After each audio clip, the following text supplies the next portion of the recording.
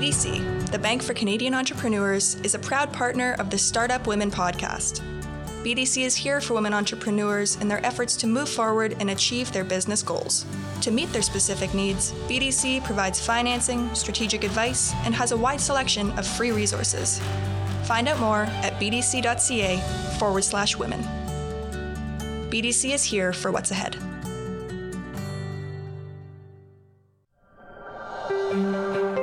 Scotiabank is proud to co-present the Startup Women podcast. Through the Scotiabank Women Initiative, Scotiabank aims to help advance women-led businesses with access to capital, education, and mentorship. To learn more, visit scotiabankwomeninitiative.com.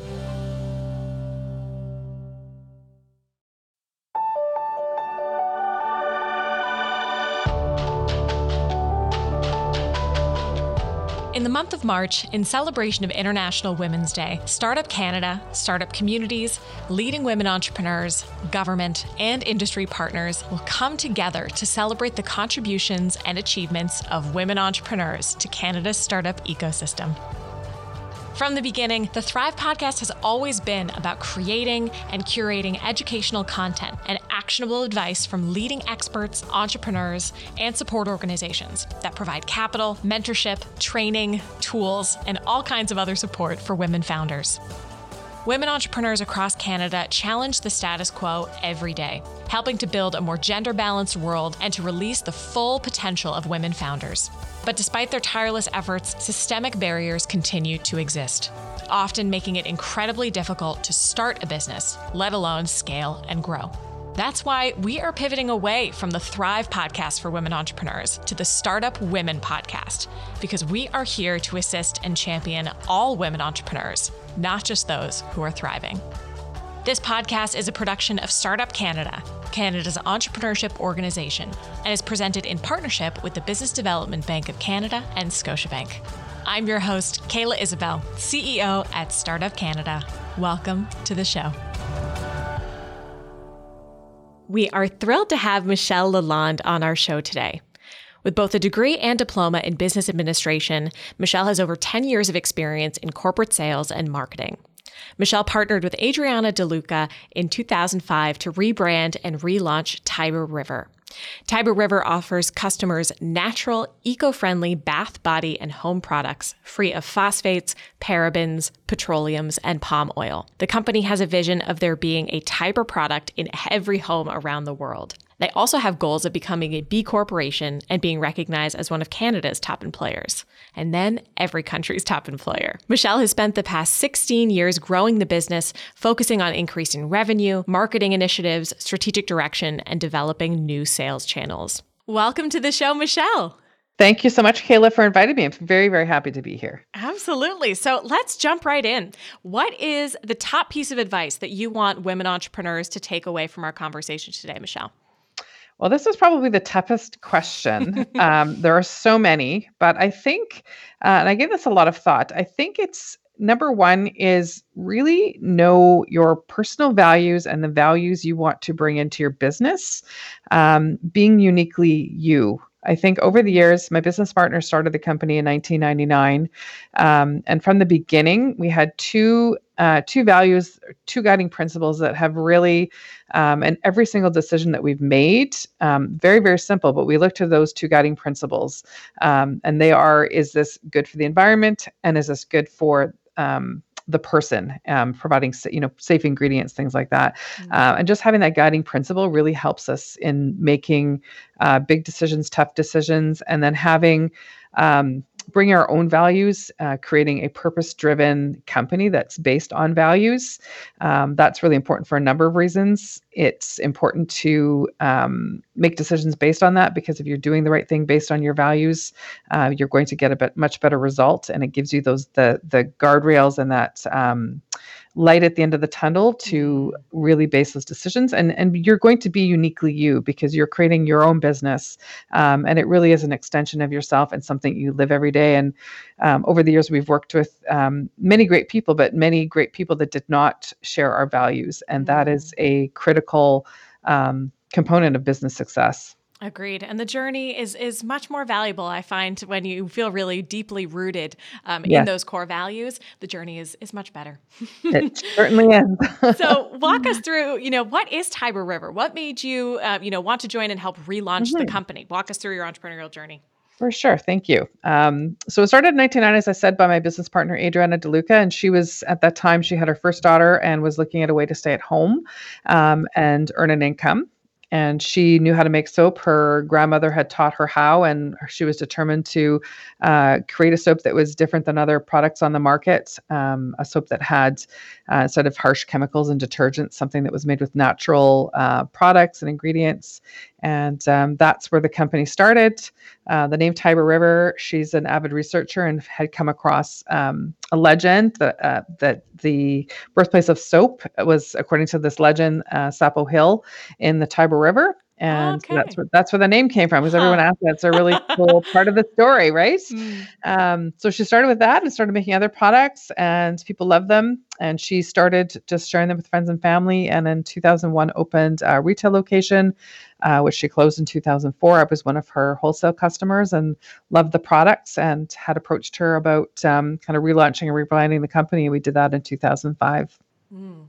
Amazing. And what was the process 2005 afterwards? What, what does the growth of Tiber River look like? What has your role entailed over the last 15 years? So I come from a sales and marketing background. I love sales and marketing, and my position, my title today is President and Chief Growth Officer. So really, all along the journey together in our partnership, I focused on opportunities, sales, and growing our company. And Adriana, still to this day, focuses on the vision, the culture, still overseeing our product development. We, will carry a lot of the same products we made back in 1999. The personal care products and home care products that you can use in your home every day. And we've changed our model. Our goal when we opened in 2005 was we opened a store, and we were going to franchise our company. And we, as an afterthought, added aesthetic services where people can come in and purchase the products and experience them through everyday aesthetic service like facials, pedicures, manicures. We opened our second location in 2009, which was going to be the framework of our franchise. And we, at that time, both had 3 children and just didn't really want the travel that would be involved, and the risk. There's a lot of risk franchising, and we Mm. decided to look at a different way to expand. And we looked at the direct sales model, similar to how Adriana started the business, just sharing her products with her friends and her family. And really liked that model, because we could give back the opportunity for others to, stay at home with their children, or, just earn a bit of extra income, and being brand ambassadors and partners with our company. So instead of putting money into the bank accounts, we're putting money into the bank accounts of people, as opposed to putting, investing in more overhead, Mm. more retail locations. And with that decision, over the last 7 years, that's really been the key to a lot of our growth. Amazing. And so when you joined early days, what were the key needs of the business that you identified? And how did you address those? For those that might be seeking inspiration or in a similar, juncture, what are the key things that you looked for that would really help to scale the business or take it into a different direction when you joined? Definitely. There's sort of been this point of learning as we've grown over the last 20 years. When we partnered in 2005, I think what we focused on were, the resources. It's the challenge Mm. will always be, when you're trying to scale a company or build a company, you're limited to the resources that you have. And the resources are financial, the resources are people, all of the, there's many things that you're, like, even just an example, being an entrepreneur, you don't know what you don't know. Mm. And when you're starting out, you are the HR department, you're often the accountant. And Mhm. so we really looked at, the resources in terms of the funds that we needed to be able to grow, and looking at the supports that we needed, and just as we could afford them, putting the people in place. And really it comes down to the people. You're only as good as your people. Mm. And hiring those people that can help you, they can do a better job than you can in those key areas. And accounting is one of them. Neither one of us, my partner or I, were skilled in that area. So finding someone that could really help us, knowing your numbers, because if you don't know your numbers, it's very difficult to make good decisions. Saying that. I love that. Know your numbers. That's a great takeaway Yeah. from today's episode, if not anything else. So I think also within, Tiber River's path, your capacity for change has been really incredible. And Yes. there was an article in the Canadian Business that really praised this. How has that capacity for change served you during the pandemic? You know, we saw so many businesses having to Mhm, shift and pivot. mhm. Walk us Yes. through that.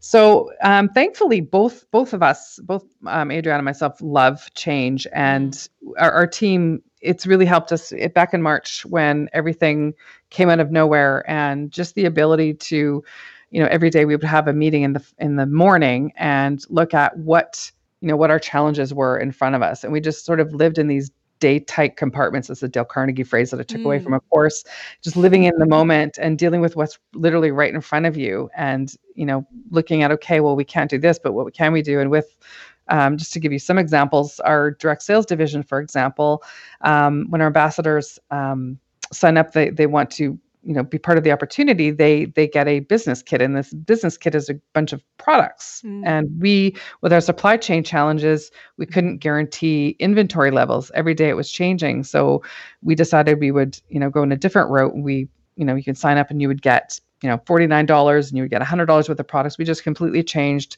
so many of our offerings to be able to just keep moving forward. And we would have promotions every month. Well, because of our product and our supply chain inventory issues, we couldn't really promote even our own products.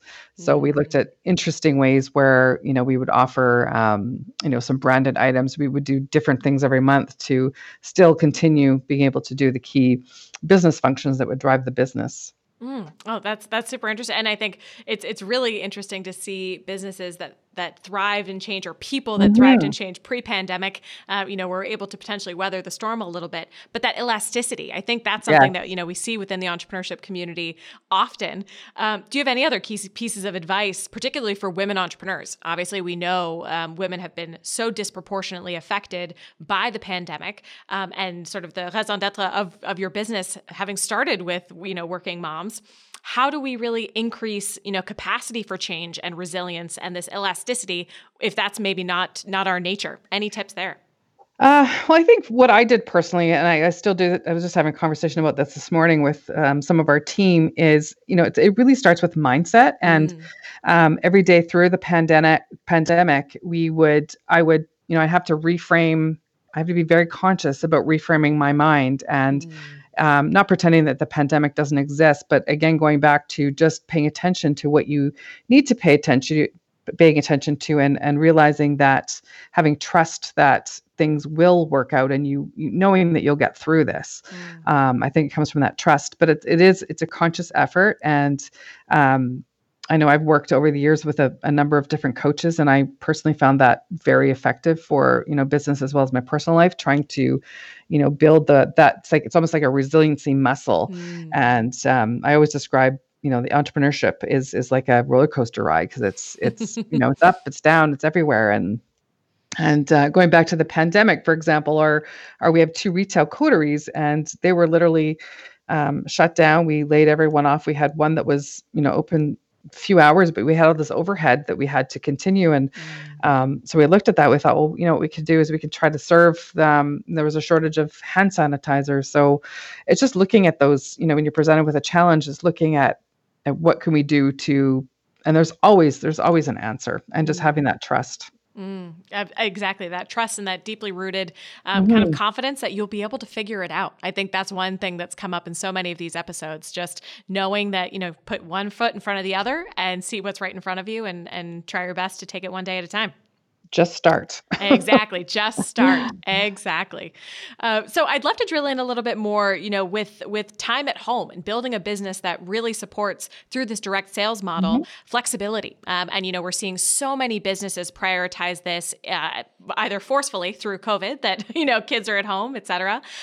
What are some of the tools and strategies that you personally find helpful, or that your staff find helpful, with balancing it all, especially now? How have you really built that into your both corporate culture? And what are some key pieces of advice for some that may be struggling within this space Mhm. to find that balance? I absolutely love this question. Mm, I heard a speaker years ago, and I realized for myself and for many other entrepreneurs, I don't think there is such a thing as balance. I think Mm. I call it imperfect balance. And for myself, growing a company and having 3 children and having a family, and there's all of these things that we have in our lives, or these responsibilities. It's really focusing on where you're needed and going where you're needed at that time. You may, be needed more at home at a certain point in time, maybe needed more in your business, and just being okay with that, knowing you can do it all, but you can't always do it all at the same time. Mhm. Um, and then giving yourself permission to do what's needed, and setting boundaries.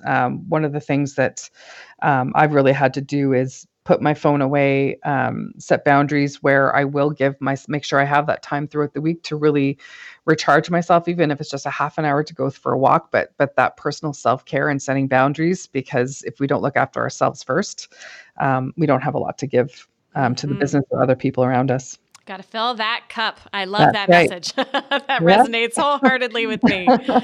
So, what would you say, Michelle, to women entrepreneurs in particular who are concerned about the risks? Mhm. Starting a business, reinventing a business. It is stressful to do so. What are some pieces of advice that you have for women entrepreneurs who you feel really, maybe this is a little too daunting to potentially take on in addition to managing a global pandemic? Mhm. It is very stressful.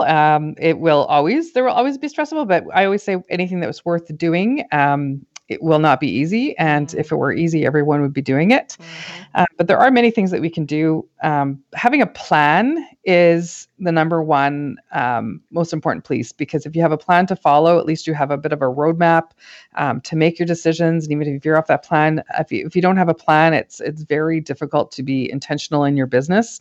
And that's at every stage of the business, at the beginning, and as you go through different growth peaks. We a number of years ago worked with a coach that helped us create a great foundation with a weekly meeting cadence, and just having a plan to follow, and how we grow our business and how we cascade that down into our team and into our organization. Having support, having a great, again, it goes down to the people. We have an amazing team of people that work with us at Tiber River. We also have an incredible team of support with advisors, our lawyer, our accountant. It's really, really important to have that solid team of people that are there to bounce ideas off you, or are there to take your call at 6 a.m. in the morning if you've got a problem. Building up that support for yourself and having a plan to fall back on. I completely agree. And it's nice just knowing that you have that extra ammunition. You have Yes. external support. You don't need to be an expert in, Nope. all things. You're There are not, people you're out not there who can alone. help you. No, you're That's not right. alone.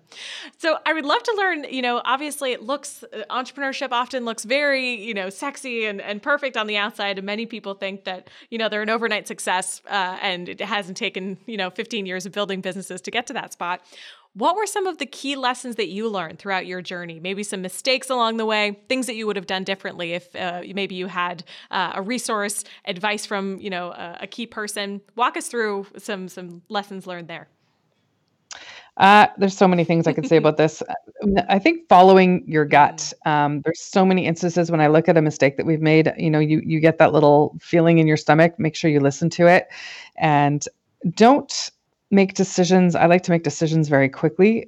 Just being a little bit more thorough, and evaluating all of the different opportunities, and researching companies that you're going to be working with, consultants that you're going to be working with. Consultants are great, but this is one area we have invested a lot of money over the years, and we haven't always received the best ROI. So being very clear on, it's a partnership. So being very clear on what you're needing, what kind of support, and what your expectations are, and making sure you get that on paper, and having an agreement in place. I think it's just a big rabbit hole that we have gone down numerous times, and there can be a lot, you can't get those dollars back. And that's, I think, an area that many entrepreneurs struggle with, that one of your biggest opportunities as a startup is that you can be faster than anybody else. And I think we often get really tripped up in speed without really, being thorough where we're making strong investments, where the stakes are high, et cetera. And so it's balancing that speed with, making sure that you are building efficient processes that are going to serve you in the long term.